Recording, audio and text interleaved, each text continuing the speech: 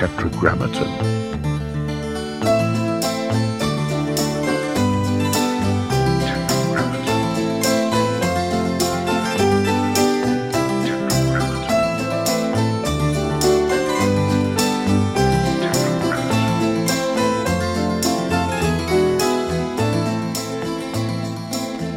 You write in your book about self-doubt. You know, I'm a big believer that self-doubt is a good thing. And so even when the voice is telling me, you know, that maybe this isn't such a great thing that you're working on, I'll push through pretty much all the time. And usually it works out. When do you know it's worthy of committing to an idea, concept? When is it clear to you? I think it's just an instinctive thing for me, you know? I kind of ask myself, I'm sure you ask yourself a similar question. If I wasn't going to make any money from this, if I knew this was just going to be only for me and that's the end of it, would I still do it? And I really want to say yes to that. And if I can't say yes to that, then I'm not going to do it. So it's just sort of just a feeling for me like I just got to do this thing. You know, it started, it's growing in me. Mm-hmm. I've got to complete whatever it is, for good or ill. Tell me what an initial idea looks like. A lot of times I will have an idea and I'll write it down and I'll forget about it.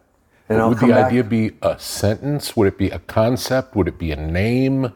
I usually think in concepts, you know. It could be, like for instance, I have a recurring character in my books, Telamon of Arcadia, the one-man killing machine of the ancient world, you know. So I might have an idea like, what's the next Telamon book? Where's he going? And I might just write that. Another book about Alexander the Great. You want to really get into details here? Absolutely, okay, always. Okay.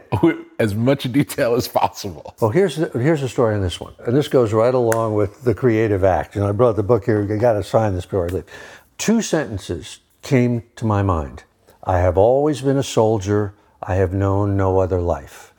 And I knew those were the first 2 sentences of a book. And I'd love to. But you didn't know who the character was? I didn't know who was saying. All you had was the line. Just the 2 sentences. And I thought, and I sort of tried to force myself to answer, who is this, what is, and I just couldn't get anywhere. So I just put it away. And like maybe 3 months later, it came to me. I said, it's Alexander the Great. And then I thought, oh, fuck, this is a book that's told in first person by him. Like, so I'm going to have to like enter that voice and do that. But I thought, fuck yeah, you know? And so then I sort of came back to that idea and got a little bit more farther, put it away for a couple of months. So when you have the idea, it's going to be a first-person book, Alexander the Great, do you start then by doing research? Yes, I did in this case, but I already knew a lot about Alexander the Great. I'd already was kind of a, you know, amateur historian of it. You know, I remember asking our mutual friend, Randy Wallace, do you do research or, you know, for like Braveheart? How did he do it? And he said, I always get the story first. Then I'll pursue the research. So in some ways, knowing too much of history could negatively influence your freedom as a storyteller. Exactly. It's like in that case where those 2 sentences come to me, I'm a believer in everything that you say and you write in your book, that it's coming from some other place, right? And it already is formed as an idea. And, you know, there have been a million books about Alexander the Great, to use this example, right? That they attack it from every different angle. Mary Renault's written 2 of them that were from completely different angles. So this one, as it's sort of coming to me, I've always been a soldier, whatever, is obviously, it's already got a point of view. It already has a way that it's thinking. So I'm trying from then on to just sort of be true to that, or to sort of excavate it, you know, one shovelful at a time and let it reveal itself. Are all fictional works written from the point of view of a character? No. I mean, tell me the different ways it works. Well, for instance, I mean, I don't actually know that much about it either. But for instance, thrillers, like a Tom Clancy thing, will almost always be written, in fact, it's a rule of the genre, I think, in the third person, from a kind of an all-knowing author. For instance, there'll be a scene like an observer. Yeah. Or a really wise storyteller. Like a thriller will start like Vienna, 1971, a limo speeds down and crashes and a guy falls out and dies, right? Cut to Kenya, somebody digs up a fossil. Cut to Harvard, a professor, and that's sort of how it works. So it doesn't really start with a character, it's sort of an overview. But a lot of fiction is written through the eyes of a particular character, like To Kill a Mockingbird would be told by the daughter Scout in the first person, so it goes both ways. For a long time, all my stuff was written in the first person and as a character in the story. And then I kind of thought, I got to get beyond this, this is limiting, And so I've done a few in that all-knowing third-person author. Is it a different process? Yeah, definitely. Yeah. Because you're not putting yourself in the story, you're seeing the story. Yeah. But also, when you're talking through a particular character's idea or point of view, that flavors everything and colors everything in a good way, usually, Mm-hmm. And it gives you, the writer, a lot of tools to work with, whereas, and so does the third person thing, but they're different tools. In the first person, you also have the advantage of expressing the feeling of the character because you're the character. Yeah, but also you're really hoping that the reader will identify with that character and will get, and start to root for that character. That's a really big plus if you can get that thing going. Have you ever written from the point of view of a bad guy as opposed to the hero? No, I never have. It'd be an interesting thing to do, though. Yeah. Can I ask you a question? Yes. One of the big things in the creative act in your book is the idea of source, capital S source.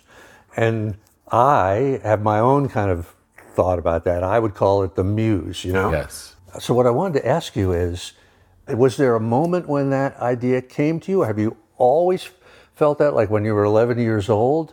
How did that sort of evolve into your consciousness where you could name it? More recently, to put a name on it, I always knew it didn't come from me, but I didn't know where it came from. Mm-hmm.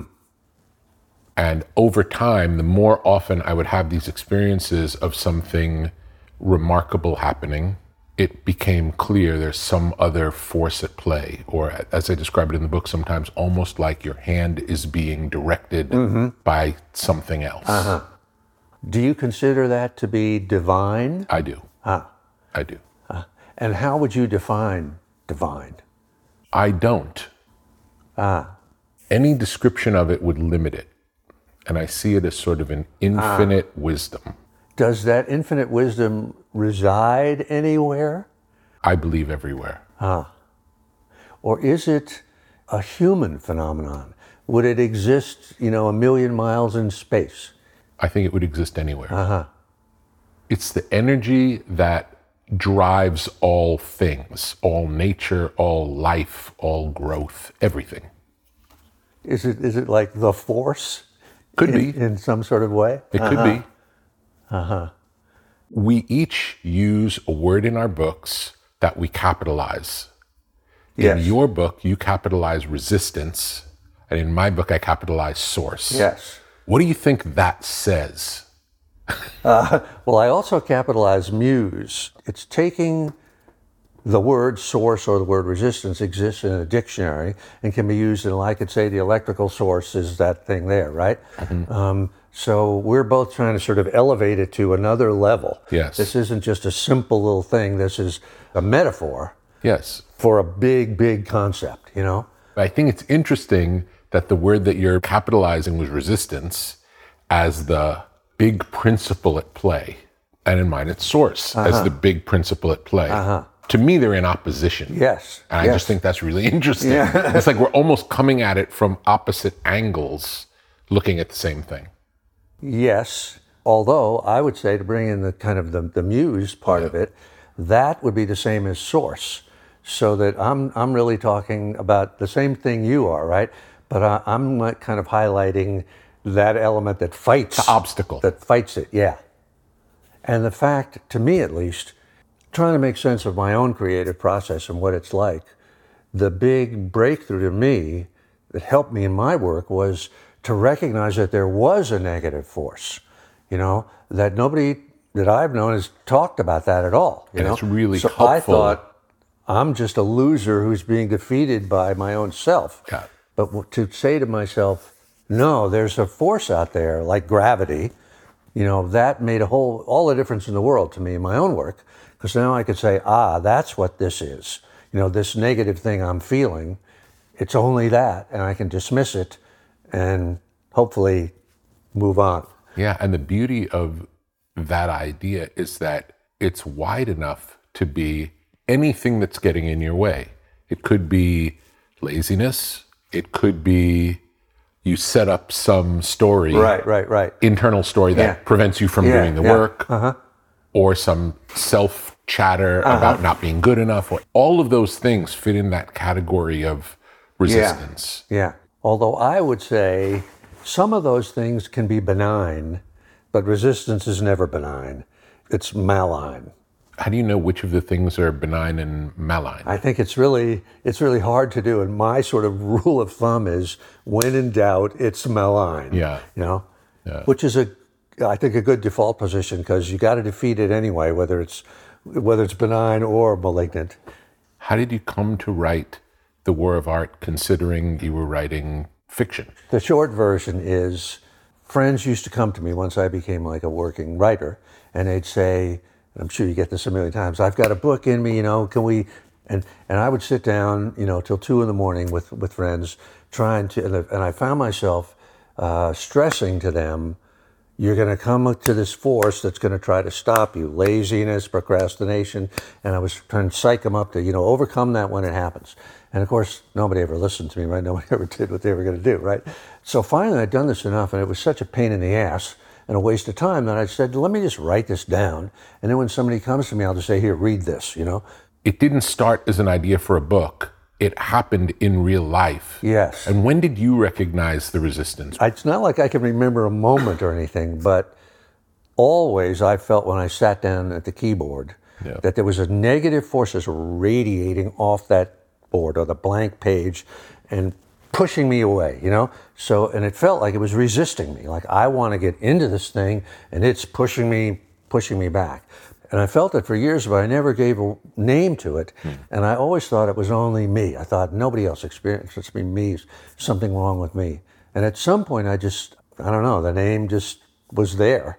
And I thought, this is a force, and somehow I have to get around it, or I'm never going to do anything. But what was the impetus behind writing The Creative Act? Because certainly you were doing all kinds of great stuff. You didn't need to write it. What made you want to put it on paper?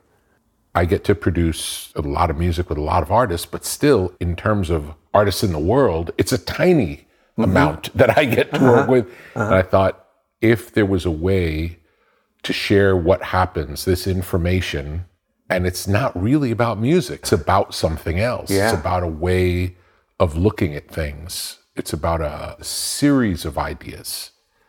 But I didn't know what they were.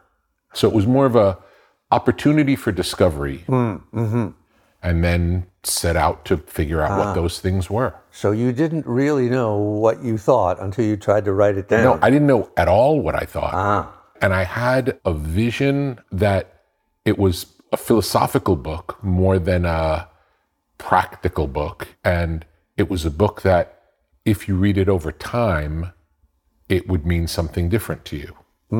Which I think is true. And the other big desire was, it was a book that when you're reading it, you want to stop reading it to go make something. That's how empowering it felt. That's how it... Has it changed your life in any way, the Absolutely. success of it? So I'll give you an example of something that has really impacted me from the book, was the idea of there being the 4 phases of the creative process, and that in that last phase, it's okay to set a deadline.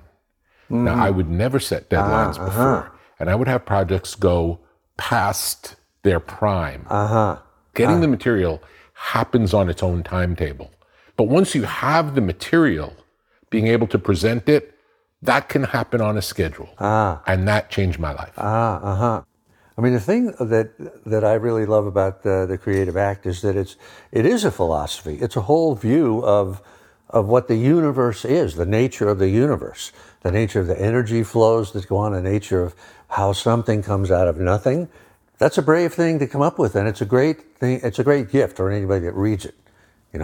So It's I take my hat off to you, Rick. Thank you you so really much. did a great thing there. Thank you. I don't feel like it's original material in any way because it's only what I've seen. It's not like this is a philosophy I made up. Yeah. It's kind of the same for me in the War of Yeah. Art and things like that. It's really, Yeah. like you say at the start of the book, this is just what you experienced. There's no books that you can read about this. And the same way with me. It's just my experience. Like if we were both carpenters, Yes. we would say, you better not hit your thumb with the hammer. Yeah. That doesn't work. Yeah. Yeah. It's very rooted in reality of practice. Yeah. It's like this worked, right? Yeah. And let me tell you about it. Yeah. Yeah. Tell me about your reading habits. Even though I write fiction mostly, I read nonfiction. And a lot of what I read is research for what I'm doing. Like, just to go back to Alexander the Great for a second, when I was working on a couple of books on that subject, I used to go to the UCLA library, and there was a section in one particular shelf about that long. It was only these Alexander the Great books. And I just read them all. I just took them out one at a time, and so that becomes kind of my reading thing, rather than reading the latest novel or something like that. And the reason I don't read fiction very much is if it's a strong voice and a strong point of view, it'll fuck me up. I'll either start to copy it, or I'll be intimidated by it, or I sort of like to write imagining I'm just the only person in the world that's doing this. I don't want to know about the whole universe of other people doing it. So, That's very interesting. but I'm always reading something. It's interesting. Do you think yourself as a competitive person? Not really, but I just don't want to know who else is out there doing other stuff. I just want to focus on what I'm trying to do right in front of me. Yeah. When you read 10 books about Alexander the Great, how different is the information? Really, really different in each one. So if you were to read one book about Alexander the Great, you wouldn't have a great No picture. way. Just apropos of nothing, one of my favorite research books that I read about Alexander was by a guy named Walter Engels, and it was about mules. It was like, how did Alexander get 50,000 men across the Iraqi desert in the middle of summertime? How did he feed them? And he would sort of figure out, a lot of it was, everything was loaded on mules. And so he kind of got down to the nitty gritty. How far if a mule were loaded only with its own water and its own fodder, how far could it go? And it wasn't very far. It was like 2 days or something like that. And so the book was called Alexander the Great and the Logistics of the Macedonian Army. So it sounds like really getting into the weeds, but I love that shit because it really makes it, when you're describing a campaign or something like that, a military campaign, it makes it really real for the reader. It's not, some phony baloney thing. It's like, here's the nitty gritty of how they had to get it to a certain place right when the harvest came in so they could steal it from all the farmers. And if they were choosing this one route to get to Babylon, they had to go past fortified cities that they would have to storm and take, capture. Well, they'd lose a lot of people doing that. But if they went this longer way, they were like little towns, they were unfortified. They could just go in and take whatever they needed, food and stuff like that. So that kind of thing, I just thought that was really, So really interesting. fascinating. But that would happen after you've already got the story arc that you're telling. Yeah, that just kind of filling in the details. Yeah. So tell me about your story of Alexander the Great. What's the story arc? There actually were 2 books, but I'll just tell you about one. It was called The Virtues of War. And it was the one that came out of those 2 sentences. I have always been a soldier. I have known no other life. And I would actually really think of it this way too. I thought, well, this is talking about Alexander as a soldier, not as a conqueror, not as a person who was trying to unite the world, not as somebody that may have been in touch with the gods or anything like that, just being a soldier. So I thought this would apply to, as far as readers would go, anybody that's in the military or would be interested in that. And I'm interested in that. So it then the title became The Virtues of War. And each book was a specific virtue of a warrior. In other words, it was the idea of the warrior as an ideal, or the warrior archetype as an ideal, state of mind. And the virtues would be, courage, selflessness, living for the men, patience, virtues that you might not think of. And the weird kind of thing, Rick, is that those virtues of a warrior, I find, are the same virtues of an artist. And I think of it exactly the same way. Selflessness, patience, courage, a love for the enemy, that kind of thing. So that idea shaped the story. But again, those two sentences came to me and sort of implicit, like an analogy I would make was like if we were digging up a dinosaur, a buried fossil, right? And those two sentences were like, well, we found one toe, here, and we used our little paintbrushes and got them off. And then, but implicit in those two sentences was the whole book, in my opinion. It was just a matter of sort of excavating it and letting it, so that no sentence or scene or character in the book would conflict with those two sentences. They were, so I believe they were, divinely given, coming from somewhere, right? This book existed in the other dimension, and it was my job to bring it forth in this one. When did your interest in military start? It's a good question, because I wasn't like raised in a military family or anything. I was in the Marine Corps, but as a reservist. I never was in combat or anything like that, and it didn't really sink into me as much as I thought. Did you go through training as part of that? Yeah, but I think the bottom line is that I see the creative process, the writing process, as a war. And it's an internal war, the war of art, right? And there are enemies, resistance, and we as artists need the same virtues that a warrior has, because it's a war every day, in my opinion. Even though there are days when the wind is behind us and we're rolling along pretty good, nonetheless, we got to fight every day. So I think that's sort of why, because it wasn't like I ever planned it, and I'm sure you would agree with this stuff too. Like, pretty much all the fictional books I've written have some element of combat in them, one way or another. Maybe it's somebody, like in The Legend of Bagger Vance, it's a guy who was in the war and is dealing with it afterwards. Or in Gates of Fire, about the Spartans, the 300 Spartans, that's obviously flat out about a thing. So, but I think I just see the struggle to write, the struggle to be an artist as a battle. And so it tells itself naturally in that metaphor. I understand that Gates of Fire is taught in military schools now. What is it about the book that inspires the military to teach it? And what's it like writing canon like that? Yeah, when I found out about that, I thought that was pretty cool. But I think it really isn't, it doesn't have anything to do with me.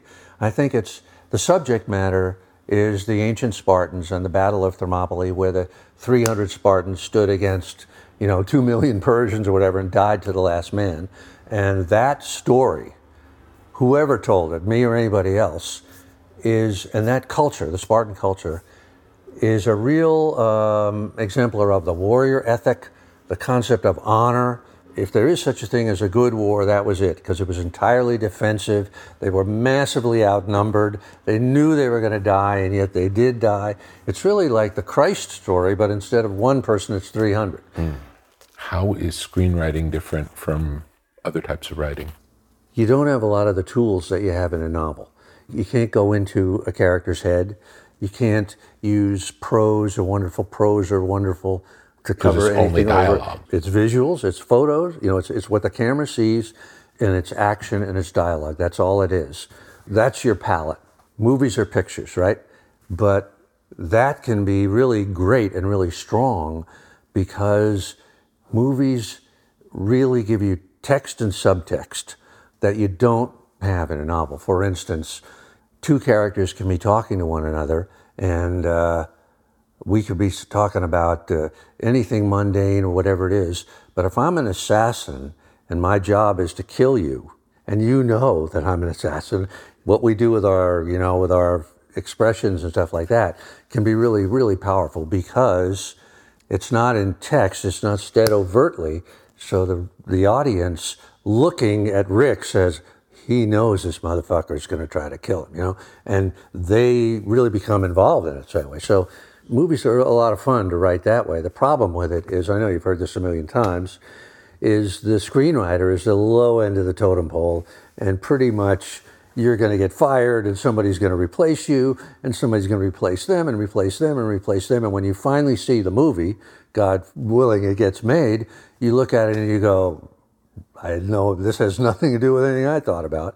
And particularly if you were the original writer, if you wrote an original screenplay, you had a vision for something, plus you get no respect and Do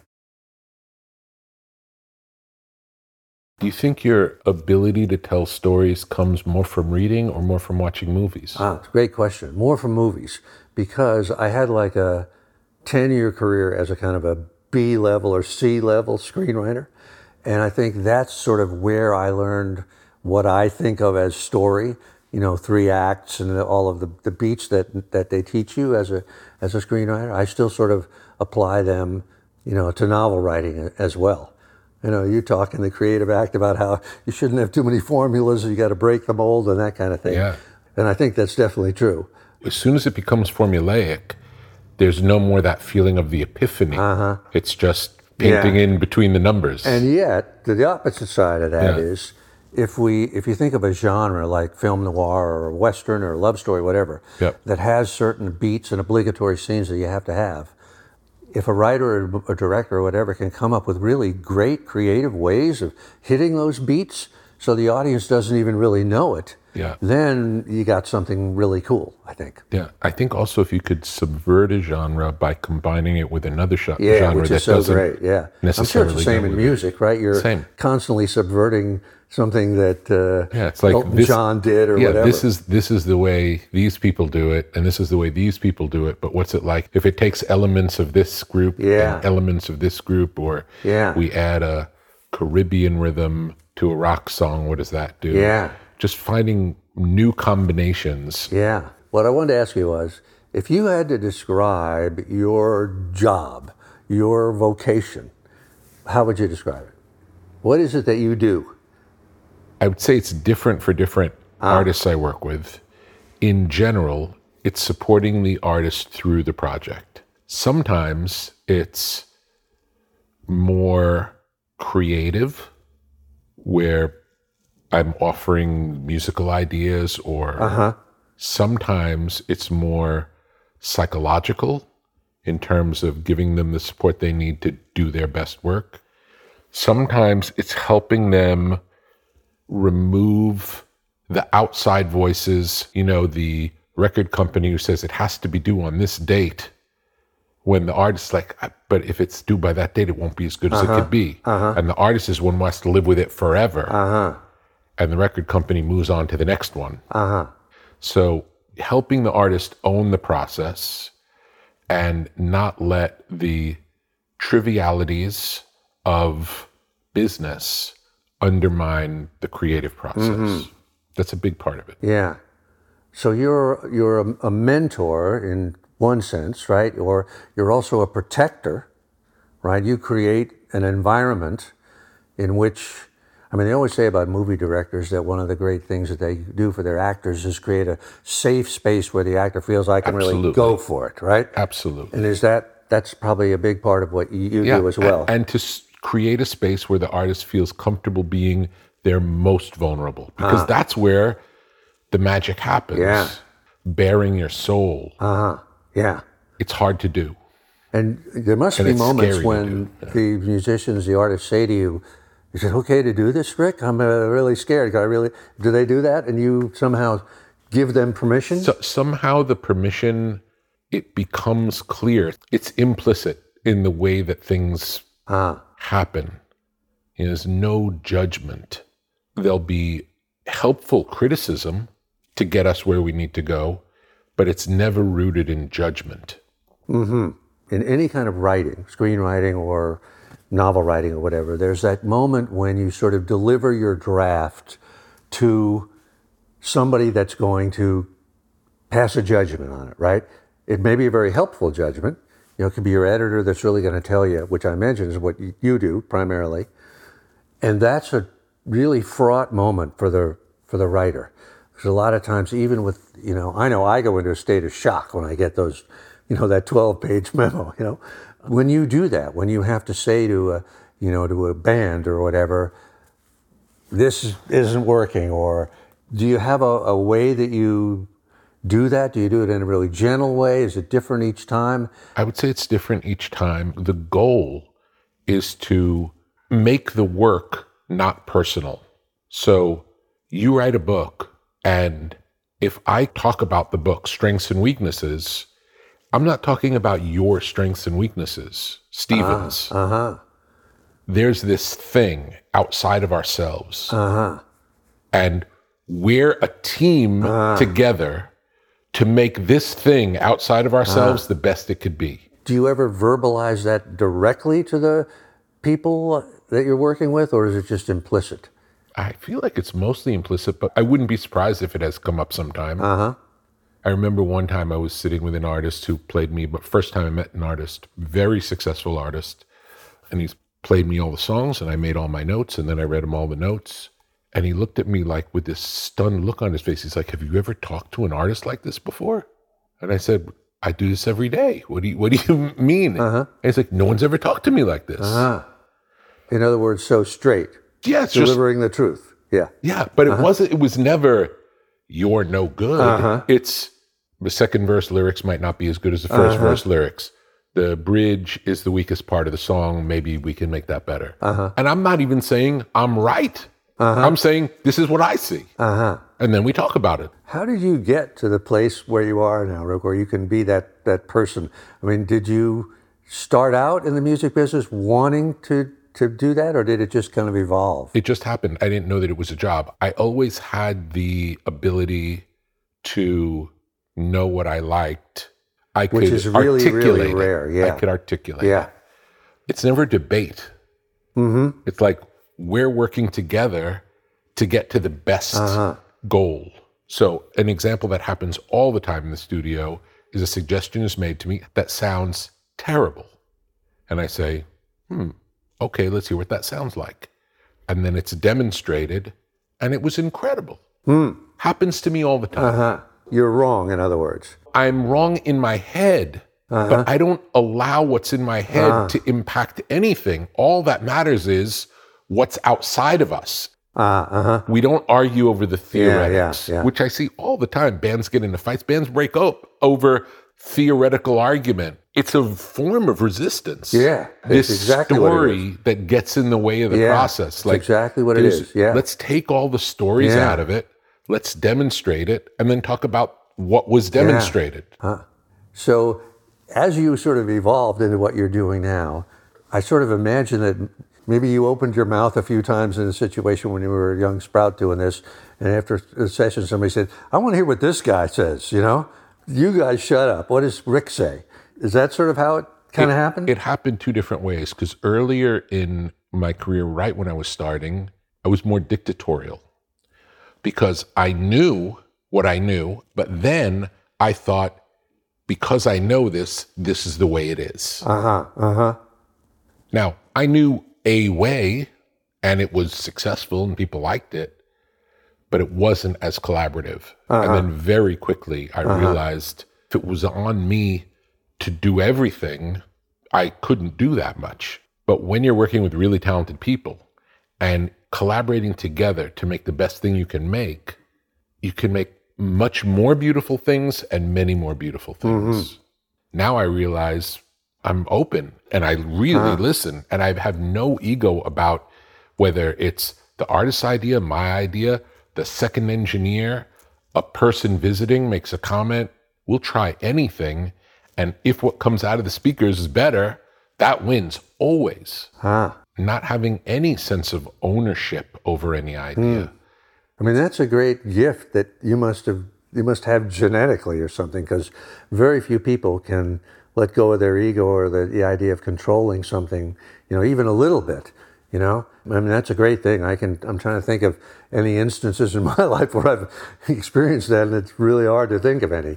What's fun about it is if I see a picture a certain way, and then a collaborator tells me a picture that's different than my picture, instead of rejecting that picture, I think about, what is it about this picture the person is suggesting?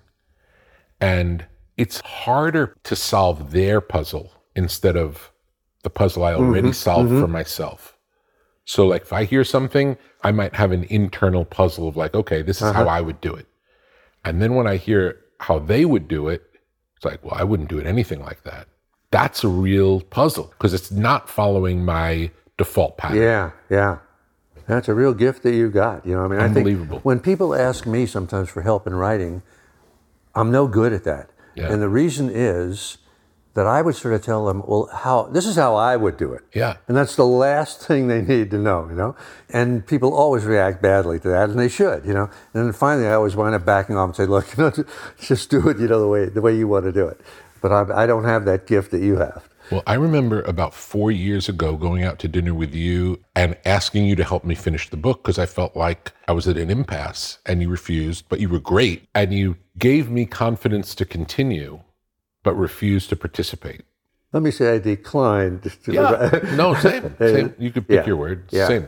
But it was... But I could see that this was your thing. Absolutely. You know, and no, 1,000,000%. all I wanted to do was encourage you to do it. And you did, and you did, and you did. Yeah. But I was at an interesting point in the process where all of the material that's in the book was out of me. There were 1,000 pages of all of these ideas and more. So how do we take these madman ramblings and turn it into something that someone can And I got to say, you did a digest? fantastic job. You have Neil Strauss help you. I don't know what participation that was, but you guys did a great job. And beyond that, it's a really well-written book, above and beyond the structure, which was hard enough, and the concept and the ideas. It's perfectly written in the right tone of voice, just long enough, not an extra word in there. So, you know, I take my hat off to you. You did a great job. Thank you. You did it. And worked hard to have every word be meaningful. And I can see it, yeah. for every word to be tonally right as well as accurate. Yeah. So there could have been a version of a sentence that said the same thing just as clearly, but didn't have the same emotional impact. Yeah. And a lot of time was put into, is this the way to say it where you feel it, as opposed to just telling, explaining this way the machine works. Yeah. And there are a lot of books on creativity that 99.999% of them don't do that. They're written that other way. And, you know, after like 12 pages, you go, forget this, you know. It's funny, when I started this project 8 years ago working on the book, there were not books about creativity. There was Twyla Tharp's book. It was the only one I could find at that time on creativity. Yeah, which was a great book. Great book. Yeah. But in the wake of working on it, all these creativity books started coming out. And as it was happening, I was thinking, is it taking too long? Am I missing the window? Yeah. Clearly there's a hunger for books like this because look at all these books coming out on a subject where before there was only one. Yeah. But when I met with you 4 years ago, I had this feeling of like, the content's out of me. I don't know how to present it. I feel like I'm supposed to be working on the next thing. Like I'm off schedule. Not my schedule, the universe's schedule. Now, it proved not to be the case. But that's what it felt like in me, was like, it's taking too long. Now I'm at that stage where all the ideas are here. This shouldn't be as hard as it is. Sometimes that's the easiest part of all, right, is to get the ideas out. Apparently and how do you put them together is the real hard part. Apparently so. Yeah. How has your relationship changed to your work over the course of your life? I tried to be a writer, to write from like 1967 to 1995. And although I did a few things that I thought were good, it never was really coming from the place it had to come from, which is from another dimension of reality. And at some point, with the book was The Legend of Bagger Vance. That was the turning point for me. The stuff that I started writing was coming from that place that it's supposed to come from. And it's been that way ever since. So it was a radical change. Even though I could never have predicted what those books were, or the tone of voice that they were in, or the subject matter. And I can't really describe what that change was exactly. The only thing I can say is I think it came at the end of beating my head into the wall endlessly, and finally something happened, something changed, I don't know what. This is a very hypothetical question. Do you think there was a way that if you knew something different than you knew, No. that could have happened 20-something years No. earlier? It could not have I don't happened. think it could have, yeah. Because I think, and I don't even know why I'm saying that, but I think it's because the change happened on some other level, Yeah, unconscious soul level. yeah. Nobody could have given me a hack or a tip or shown me anything, or even if I had met somebody like you that had been, gave me a safe place and encouraged me, I still don't, it wouldn't have. I don't know why I say that. That's just my instinct. I think it just had to, it happened on another level. Is it level. all about the relationship you have with yourself? Was there some element of giving up Yes, absolutely. that allowed Bagger Vance to That's happen? what I would say. That was the whole thing. You gave up on something. Yeah, and I'm not even sure what, but definitely that was what happened. Like Zen in the Art of Archery, where he learned to let go of the arrow at the right time. Yeah, you stopped trying and did it. Yeah. Is that right? Yeah, within reason, yeah. When Bagger Vance became successful, first of all, did it get successful right away out of the box all at once? Yes, right away. After 30 years of nothing happening, yeah. When you found that out, tell me what happened inside of you. That's a great question, Rick. And by the way, the level of success was really tiny. I mean, it's like the advance was $25,000. I'd spent it in like 2 seconds, But in one sense, I felt like my life is worthwhile now. I felt like I've sort of... You found your purpose? I've been something I've been trying to do forever. If I die tomorrow, I won't be ashamed of myself, Whereas I certainly felt before that I would be ashamed of myself. Or that I hadn't lived up to what I hoped I could do. That was a big confidence builder in that sense. I thought, finally I did something that I'm proud of, And the other thing was that, speaking of source, that this thing came out of nowhere and seized me. And so that I really felt like I didn't even write this book, It's like I read that Bob Dylan doesn't even remember writing his songs. Yeah. It was sort of like that, So that gave me a whole other humility on the one hand, but also a real sense of optimism, because I thought, if this happened once, maybe it can happen again, and I'll just roll with it, and just see what happens. Yeah, that was a big turning point. When the success happened in terms of outwardly people liking the book and it selling, who did you tell? I'm trying to think if my mom was even alive then. I know my dad wasn't. Yeah. I probably told her, Yeah. but unfortunately she was in a kind of a mental state that wasn't too good for that. But who did I tell? Mostly myself, I guess, It's a question, It really was just it's a question a I private ask thing. because the instinct is to tell your parents. Yeah, I'm not the bum you thought I was, that kind of thing. I don't know, like my version of my parents never thought of me as a bum, but clearly when mine something didn't good, either, but yeah. but something good would happen, they would care much more about it than I would. Like they reveled in my success much that's more than I did, interesting. always.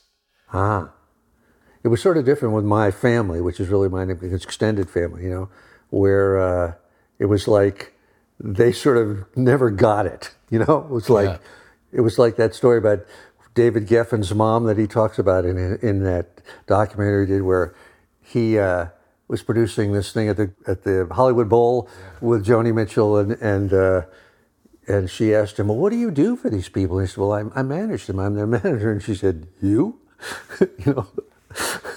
There's a story about Jerry Lewis, who was always looking for his father's appreciation. And he was invited to do a one-man performance for the Queen of England. So he invites his dad, who was a failed comedian. And the dad's in the audience, and Jerry kills at the performance. The Queen of England gives him a standing ovation. Wow. And they go backstage after, and he sees his dad, and he's like, Dad, what do you think of that? And his dad said, you still haven't got it. Wow, what is it about human nature that your own father, It's a wild It's resistance, I guess, in It's some a way. wild You story. can't accept your own son doing something great. Yeah. Yeah. I ask you the question because the first instinct that I had was to tell my parents. And since my parents have passed, it's a weird feeling when something good happens because I don't know. You don't know who to give it to. Yeah, Huh? or who to tell. Like, it's weird to like congratulate yourself. Yeah. It's okay with your parents, but anyone else seems kind of weird. So I don't know if I agree with that. Tell me. I think that, like, if you believe in the muse, as I believe in the muse, and let's say just my story of Bagger Vance. Mm-hmm. The muse gave me the book, wrote it for me, I just did it. So the communication is kind of between me and her. And I say, thank you. Yes. I'm your servant. Thank you for, whatever. And please don't leave me, But I think that's a really great private moment. I think that it's okay to have these moments, I think, completely inside your own self that you don't share with anybody. Or you could, but they can never really appreciate it. They mean, nice work, Rick, good job, I'm happy for you. But they can't really appreciate it because, again, it's such a war that this moment that you might have with another dimension of reality, you got to hang on to that like plutonium, rocket fuel, because you're going to need it. Would you describe that conversation as a prayer? My version is a prayer. Yes. It's a conversation, I guess, or it's just not even that. It's just a moment of, you would sort of, for me, like get down on one knee, bow your head, and just, express gratitude. Yeah. You started as a copywriter? I did. Tell me about that world. My first job out of college was actually as an office boy at Gray Advertising in New York City.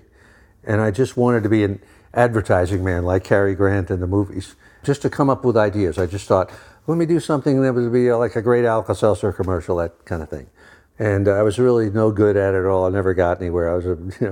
It was so hard. I couldn't really do it, but it was great training in a lot of ways. Just because, again, it was sort of, you had to come up with ideas on demand.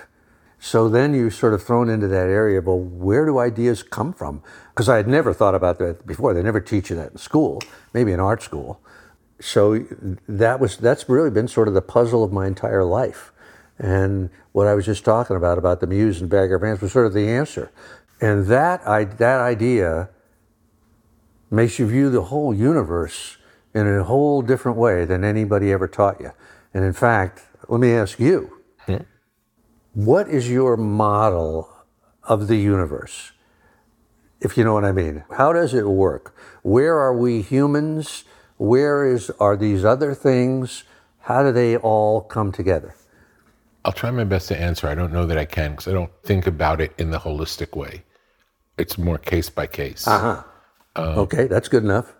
But I'll say I feel like our part of it is intention and a willingness to do whatever it takes to do our best. A real commitment to the work, whatever that work is.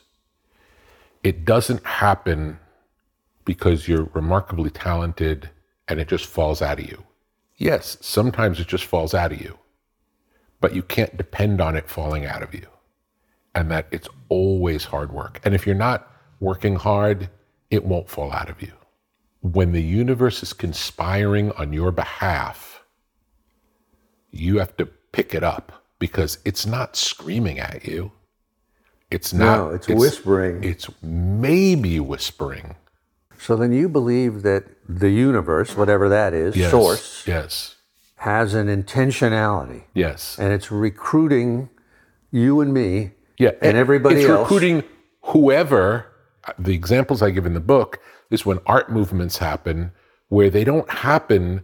One artist starts the movement and there are followers. Yeah. We see the same types of things spring up all over the world. And the ones who are the best artists are the ones with the best antenna to pick up this information. So there's a lot of work that we can do to prepare ourselves to allow it to come.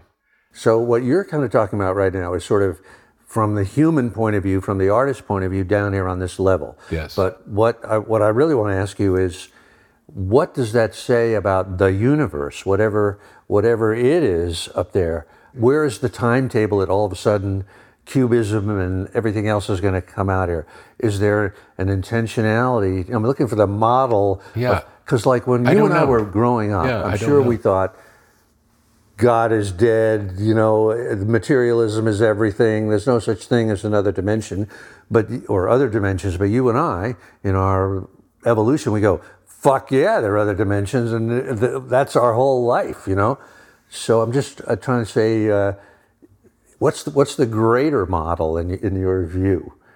Is it a really positive thing that the universe has good things in mind and we're doing it? I believe the intention is positive. It feels positive. Feels positive to me too. And I know it brings a sense of joy, even if the material that I'm working on is tragic or horrifying. Yeah. When you see the good version of the information, there's a feeling of joy.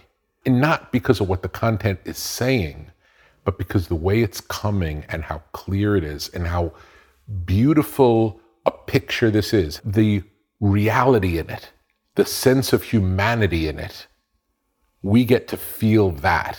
It feels good. We're alive. Okay. I'll take that as an answer. Yeah. And the other thing is beauty. Whatever it is, no matter how shitty the content is, what we deliver or what artists deliver has got to be beautiful one way or another. Yeah. Words, pictures, music, whatever. Yeah. Yeah. And even... I don't know what that means, no, by the way. Even presenting something ugly has to be done in a beautiful way. Yeah. Otherwise... it's just ugly. It's just ugly. Yeah. It doesn't have the resonance of holding our attention. Yeah. We are drawn to beautiful things. I'm not sure why, or what the purpose of that is, but it's true, certainly true. What are some of the things you've quit doing? I'm not a big social person. Social media or social life? Social life. I mean, the idea of going to a party and sitting there and yakking over nothing is something you have to shoot me to get me to do that. So that's one thing for sure. Certainly, any of those sort of trivial ego pursuits, I've tried to, just because I don't have time for them, between doing the work, doing whatever, personal thing, family stuff, and then resting, recovering, that's pretty much, I feel like I have a limited amount of time. I'm trying to serve the goddess, and I'm trying to narrow it down to that. That's a good question. Do you feel like a soldier? Yes, I do. I mean, if you ask me what my profession was, I would say I'm a servant of the muse, and I'll go where she tells me to go. Now that means I might be a soldier, I might have to fight, or I might be an ambassador of peace, or a flute playing, minstrel or something like that. You're allowing yourself to be directed. Yeah, exactly. Yeah. Mm-hmm. Whatever she tells me to do, I do. Yeah. How amorphous is she to you? Not too amorphous. Can you see her? No.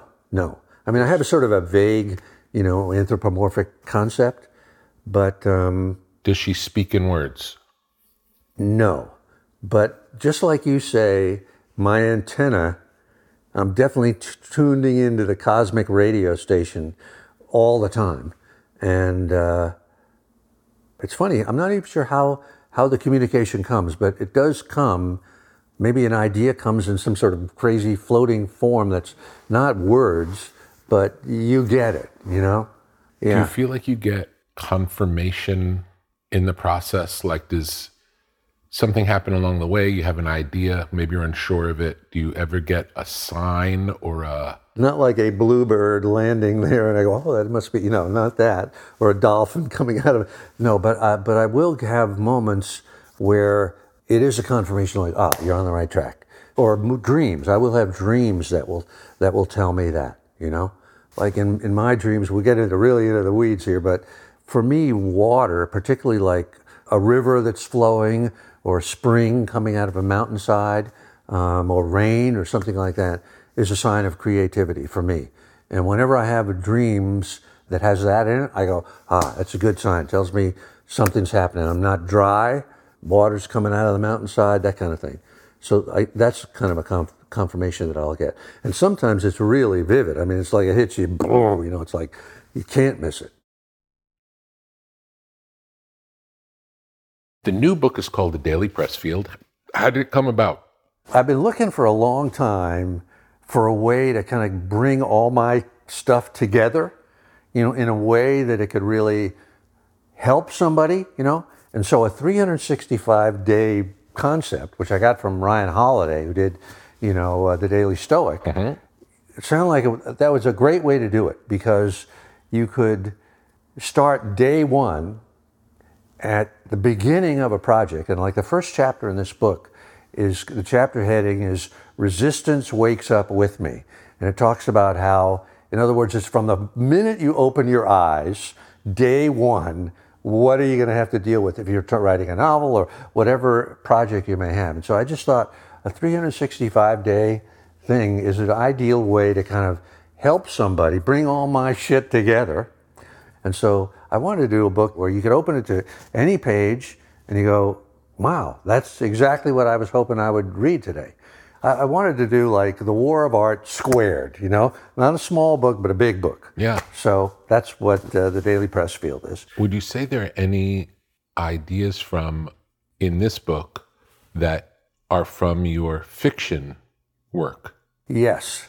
And that was another part that I really wanted to do. Like, we were talking earlier, you and I, about why do I write books about war and what is the virtues of a warrior or something like that. And so there's a bunch of stuff in here, again, that applies to an artistic venture. Like, I wrote a book a few years ago called The Lion's Gate that was about the Six-Day War, the Arab-Israeli War of 1967. And I interviewed a bunch of fighter pilots and things like that, And they talk about, as they were telling me these certain nuggets, I thought, fuck, this is exactly what I'm dealing with in my writer's world, in my artist world. So I got to use those stories too, and then to turn the corner and make them clear that this is what we need to do in our own internal war of art. I'm going to randomly open the book and see what we get. Something, yeah. Act 2 builds to a midpoint. Ah. You want to tell me about that, or shall I read it? Go ahead and read it. Okay. There are two halves to a movie script, and the midpoint is the threshold between them. We can talk about the importance of the two-act breaks, but to me, the midpoint is as important, especially in the early going, to laying out a script's beats. This is Blake Snyder from Save the Cat, page 82. What he states about the movies is equally applicable to novels and dramas, not say nonfiction, including TED Talks and children's books. And then there's the quote. And that comes at the middle of this book, because this is sort of talking about if you were writing any one of your books or writing a novel or anything like that, and you use the Daily Pressfield as kind of a year-long 365-day guide. In the middle of your project, the middle of the book, right, the middle of the year, you would be hitting this point of, what the fuck am I doing? What, something has to change in my story or in my book that's not necessarily a story. And so this is a whole week or 2 weeks that are just about that midpoint, and go into detail, This is how it works, this is what happens, so on and so forth. Tell me about how the midpoint fits into a 3-act framework. You really want to hear the whole I really do. thing? Okay, classic example of a midpoint of a movie is in The Godfather, the first Godfather. There's that scene where Sonny and the family are gathered, and Michael Corleone is in a chair, and I can almost recite the thing. He says, this is after the Don has been shot and is in the hospital, and Michael has gone to him, and Sollozzo, the bad guy, is kind of reaching out for a meeting, and Michael Corleone says something like this, and the room is all of the guys and he's sitting in his father's chair, the Godfather's chair, and he says something like, they want to set up a meeting with me. Have our guys arrange the meeting. He says, now I can't bring a weapon to that meeting, but if Clemenza can figure a way to plant a weapon for me, then I'll kill them both. And at that moment, that is the midpoint of that story. At that moment, up to that moment, I'm going into the weeds here, Rick. Please. Up until that moment, Michael Corleone, Al Pacino, had been kind of an ancillary figure to the family. If you remember, he's a Marine captain. He's brought his sweetheart, who's an American girl, Kay, played by Diane Keaton, not an Italian girl. He hasn't really been part of the family at all. In fact, Sonny and Fredo and the other brothers have protected him. It's like, here, you stay out of this. But in this moment, we suddenly realize that this is his story. It's not The Godfather of Marlon Brando. It's The Godfather Al Pacino. And the other point of the midpoint is the hero chooses a side. And at this point, Michael says, I'm with the family. Where he says, if you can plant the weapon, I'll kill them both. And everybody in the scene reacts like they laugh, right? Sonny laughs. So, this is not like in a war where you shoot them 200 feet away. You got to blow their brains all over your nice Ivy League suit. Another example of this is in Dances with Wolves, the Kevin Costner movie about American Indians, right? And when Kevin Costner starts out, he's a Civil War U.S. cavalry captain, officer, Lieutenant Dunbar. But at some point through the movie, he becomes Dances with Wolves. He becomes the Indian. He chooses sides. There's a moment in there, in the midpoint, where he goes, I'm no longer with these blue coat white guys. I'm with the tribe. They're my people. When I'm working on a story, I'll ask myself, what is the midpoint of this story? And does the hero choose sides? And another thing that comes from Blake Snyder is the stakes of the movie go way up. The stakes of the story go way up. When Michael Corleone says, then I'll kill them both, he's in it with both feet, and the whole thing is going to go really, really deep. And the same thing with Dances with Wolves, when Kevin Costner goes, I'm with the tribe, bad shit's going to happen, but that's the depth of the story. How does that relate to the 3 acts? Because it's different than 3 acts. It's in the middle of the second act. Middle of the second act. Yeah. So from then on... So the second act is always about a turning point. It should always have a turning point in the middle, or at least a point where the stakes go up and the main character chooses sides. So at that point, like the stakes elevate, but also we can see the ending coming now, in the sense of, if it's Moby Dick, we know, they're going to meet, they're going to fight to the death, Or if it's Dances with Wolves, we know, the cavalry's going to catch up. It's going to be the Indians versus the white guys, and some bad shit, is going to happen. How would you describe what happens in the first act and what happens in the third act? The first act traditionally is like the hook. So what it's really about is reeling in the audience, starting a story in a sense that the audience is interested. I got to see what's going to happen to Captain Jack Sparrow or whoever it is. So it's more important that it's interesting than that it really starts the story. There's a moment in the first act called the inciting incident, and that's the moment when, like, the story usually starts with what you would call the setup. To give you an example, if everybody remembers the movie Rocky, the first Rocky, if there's kind of the setup, which is Rocky's this kind of ham and egg fighter in Philadelphia. He goes to the gym where he trains, and Mick, the guy who owns the gym, has given away his locker. All he's got to hang his stuff on a nail now, right? He's a bum. Nobody respects him. He's going nowhere. That's the setup. Then there's a kind of the inciting incident, which is the moment when the story starts. And in Rocky, the inciting incident is when the heavyweight champ, Apollo Creed, the guy he was supposed to fight for the championship, hurt himself. So he's got to replace him. He goes through a book of contenders and he sees the Italian stallion, and he says, I'm going to give this chump a shot at the title. So now the movie starts. At the end of Act 1, we see, Rocky, this bum, is going to get a chance to fight the champion of the world. And theoretically, that really hooks us. So we go, wow, I got to see what's going to happen here. So then the other thing that they say, this I got from Robert McKee, the great screenwriter and story teacher, he says that embedded in the climax is always embedded in the inciting incident. And what he means by that is, like, when we see Apollo pick Rocky to fight him, we know, Act 3 is going to be them in the ring really doing it, And hopefully that pulls us through the whole story. We go, oh, that sounds great, Or in Star Wars, we know Darth Vader's going to fight it out, with Luke somehow at the end of the story, and we go, oh, great, let's go through this. So Act 3 pays all that stuff off that's being set up in Act 1. There are also examples where those rules are subverted to create a different feeling. For example, I think of Psycho. Yeah.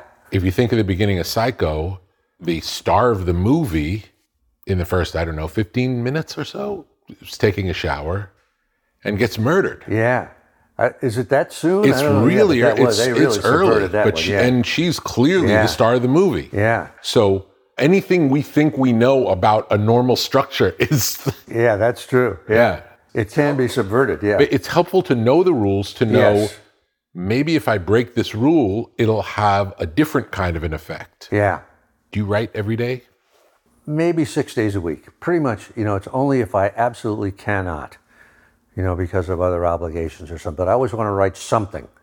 I was going to say, do you always write with a specific purpose? Is it always like, I'm writing because I'm writing a new book and this is for the new book? Or do you sit down to write because that's what you do? I'm a writer. No, I'm always working on a project. I wouldn't just write. What is Writing Wednesdays?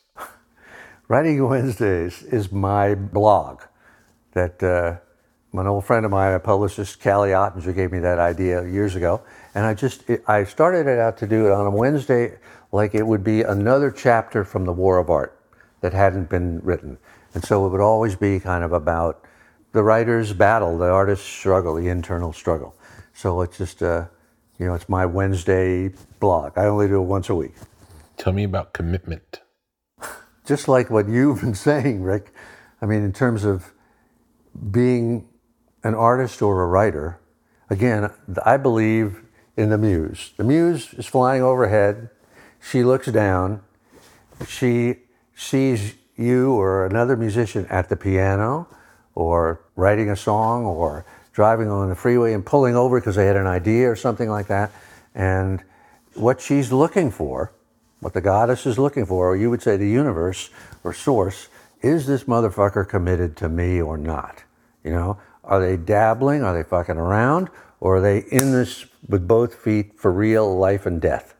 And if they are, then the goddess says, okay, I'm going to give this guy an idea for a song or whatever it is. So I think it's 100%. Like I have a book that just came out a little while ago called Put Your Ass Where Your Heart Wants to Be. And what that's about is when I say put your ass, I mean your commitment. If you put your commitment where your dream is, where your heart is, then good things will happen. So that's, to me, it's a absolute essential, more important than talent. And it goes hand in hand, obviously, with hard work. If you're committed to doing the work. And you're also committed to learning your craft and perfecting your instrument and being a vessel that when lightning strikes, you're able to deliver. It's a beautiful description. I like that description a lot. When did you first get into exercise? I think I've always been into it. I start my day as, like you, with going to the gym or with some kind of physical fitness thing as a sort of a rehearsal. And I know Randy Wallace, our friend, does the same thing. He calls it little victories, And a little victory would be, putting in your hour at the gym or whatever it is, or in Laird Hamilton's swimming pool. Mm-hmm. So I do it as a sort of a rehearsal because it's hard. I don't want to do it. I'm afraid of it. And if I can do it every day, then I feel like I can go home and sit down at the keyboard and I've got some momentum going. So it definitely is a big thing for me. It also seems to really enhance mood. Oh, definitely. I don't like doing it, but I always feel better. Yeah. And more focused after. Absolutely. Did the muse first come to you on Bagger Vance? No, I think you experienced the muse before. She was with me, but she shifted gears at that point. The first novel that I ever finished that I could never sell, I was living in a little house in Carmel Valley, California. I'd saved money from working in advertising, and I had enough to go for a couple of years. And I had a friend, a guy named Paul Rink, who was a writer. He was maybe 30 years older than me, 40 years older than me, and he lived down the street. And every morning I would go have coffee with him. He lived in a camper outside of his little house, and he sort of became a mentor to me. And he introduced me to the idea of the muses, which I had never really known anything about. And what they are, I'm going to wax, verbose here. It's Greek mythology. The muses were 9 sisters, the daughters of Zeus and Mnemosyne, which means memory. And each muse was in charge of a certain art.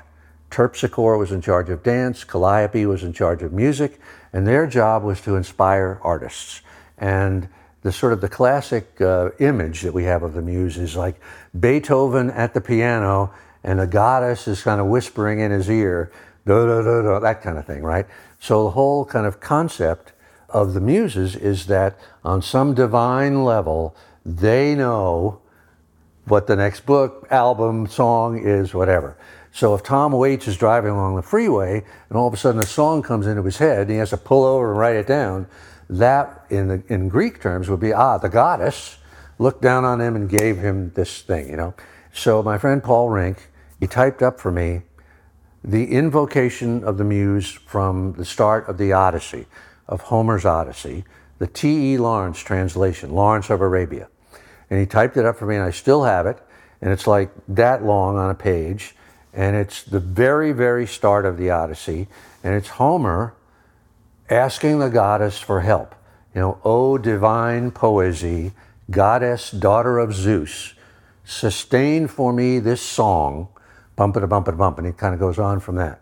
And so the whole this idea, I'd never heard this idea before, so this was a mind blower to me. It was an incredible gift of a mentor to a young guy, right, struggling, was the idea that you can't command this force, you can't beg for, you can't promise I'll do, The only thing you can do is invoke it, the invocation of the muse, which is another word for prayer. The only thing you can do is kind of say, Goddess, I'm here at your command. I'm just a servant. I'm a craftsman. I'll do the best I can. Please help me. You tell the story. You know what it is. So this was a great gift for Paul to me, because then that really started me thinking. Again, this is back to what we talked before about where do ideas come from? Well, they come from there, And I say that prayer every morning, before I sit down, out loud, just like that. And I really mean it, Do you say it standing, sitting? Standing.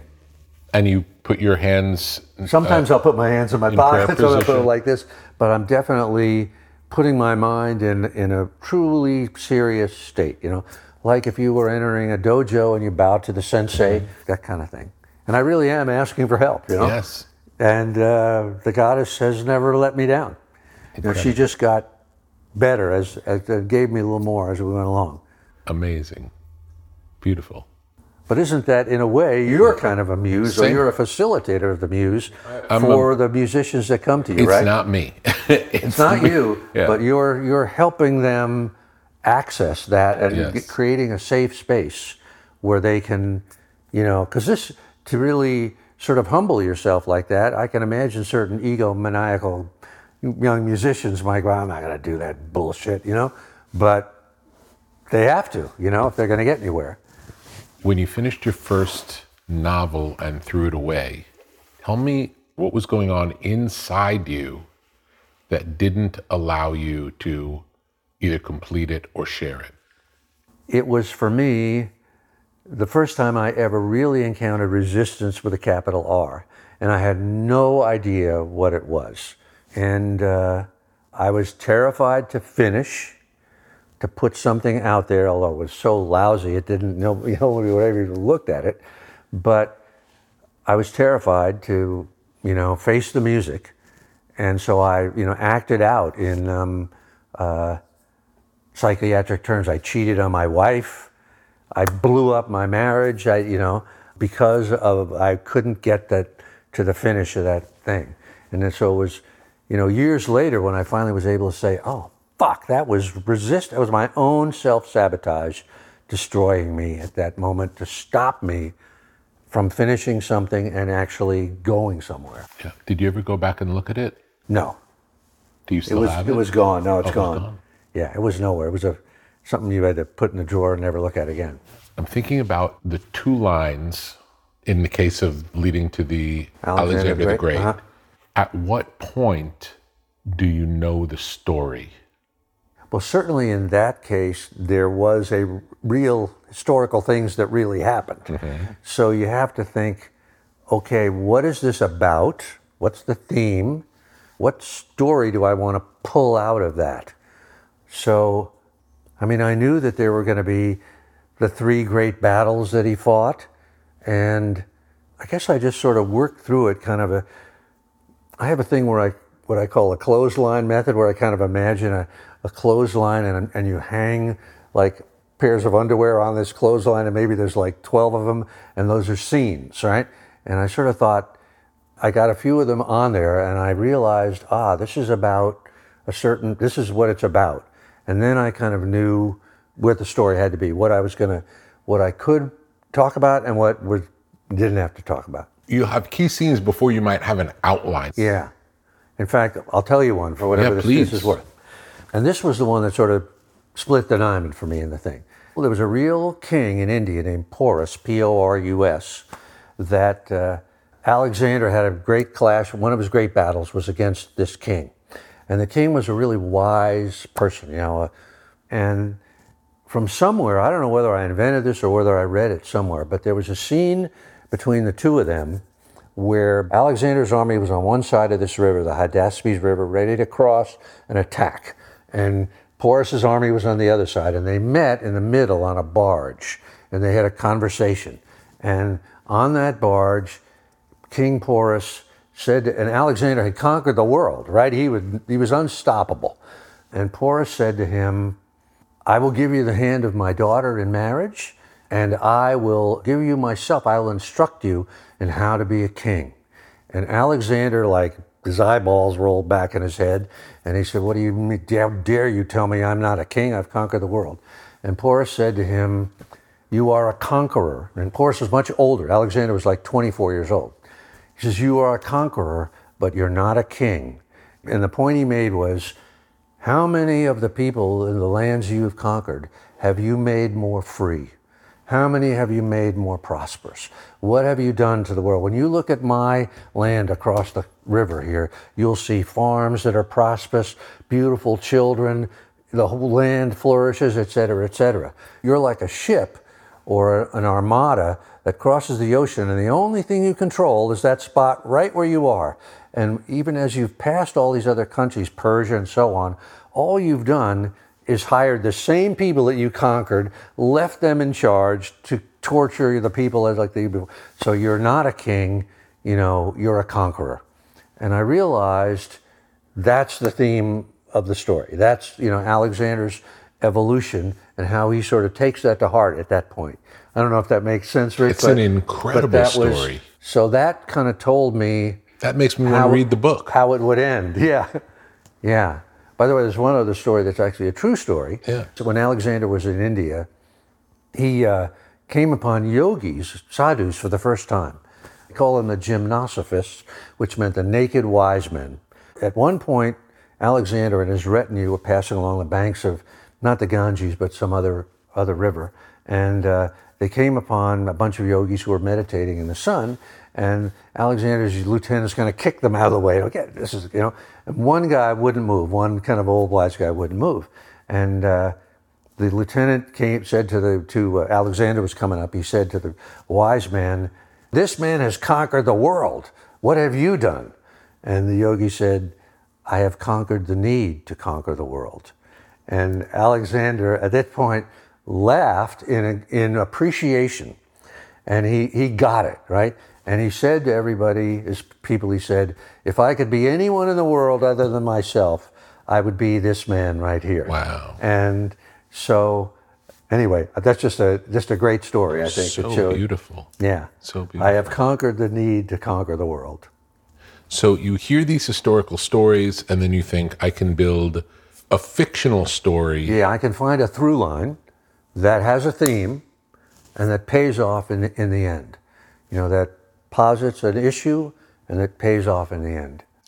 Do you need to make any choices on behalf of the book different than the information that you're getting in the research? You do, and you need to. If the book is about something and it has a theme, and every scene has to echo that theme in one way or another, sometimes you create scenes that should have happened, or maybe they even did happen, but nobody reported them. Mm-hmm. But the point of that scene is to bring out an aspect of the theme. So yeah, definitely you would make and create characters that don't exist, or put words into the mouths of characters that if you really knew, if you could beam the guy back, he might say, I would never say that, but it doesn't matter. Yeah. For you, the goal is always, would you say, the most entertaining book? Is that right? What would be the word I certainly want everything to be entertaining, just like an album. What would be the word you would use to describe what you want the book to be? A book has got to deliver a load, just like a truck does, right? So that load is kind of the theme, what the book is about. Like Rocky's theme was, a bum can be a champion if he's only given a chance. Kind of the American dream, right? And the movie delivers that. In the end, he's still standing. So that's what I try to do. Whatever it's about. So like this Alexander book is really about the military mindset and the virtues of a warrior. And by the end of the book, I hope that if I'm a young Marine or whatever, I read this, that's the truth. I'd like to be like that guy, or I learned something about that guy. You could do a lot of other things. You could make it a tragedy. Mm-hmm. The guy overreached or whatever like that, but that wasn't the story I wanted to tell. Would you say there's always a moral? Yeah, I mean, if there's a payoff to a theme, I don't know if you call it a moral, but there's a payoff to a theme, which could be negative, the hero could fail, or it could be positive. At the time when you have several scenes, is that when you come to realize what the big theme is? Yes. Like you don't start with the theme. You don't know the theme when you're starting. Right. It's probably the same in what you're doing, Rick, but in fact, that's kind of the hardest question to answer, I find. What's it about? It takes me sometimes, I write the entire book and I don't know what it's about. That's really interesting. In fact, it's happened more than once where my former editor and partner, Sean Coyne, he would write me notes and basically he would tell me what it's about. He would say, this book is really about such and such, as he's doing the notes. And I'd go, wow, he's right. I had no idea. Yeah. And then I'll go back and I'll have to cut everything that's not on the theme. Do you ever leave anything that's not on the theme? Or is it in service to the theme It always? is, absolutely, yeah. So there can't be a sidebar that's a great story. You could, if you have the time, because in a book, sometimes people are willing to read an extra 20 pages because it's fun, but you really shouldn't. I mean, here's where I sort of learned that. It's from Robert, who Robert McKee is? Mm-hmm. He tells this story. When he was a young director or actor, whatever he was in New York, he got a chance to interview Paddy Chayefsky, right, who's the only 3-time Oscar winner for original screenplay, right? And somehow they got to be talking about the subject of theme. And Paddy Chayefsky said, as soon as I figure out the theme of my play, because he was a playwright, he says, I type it out in like one sentence and I scotch tape it to the front of my typewriter. And after that, nothing goes into that script that is not on theme. Wow. So that's a real lesson for me. Yeah. Yeah. That's amazing. Yeah. And I imagine that if you don't know the theme until late in the process, then you have to cut a bunch of stuff along the way. It can lead to a yeah. lot of, Yeah. Interesting. Yeah.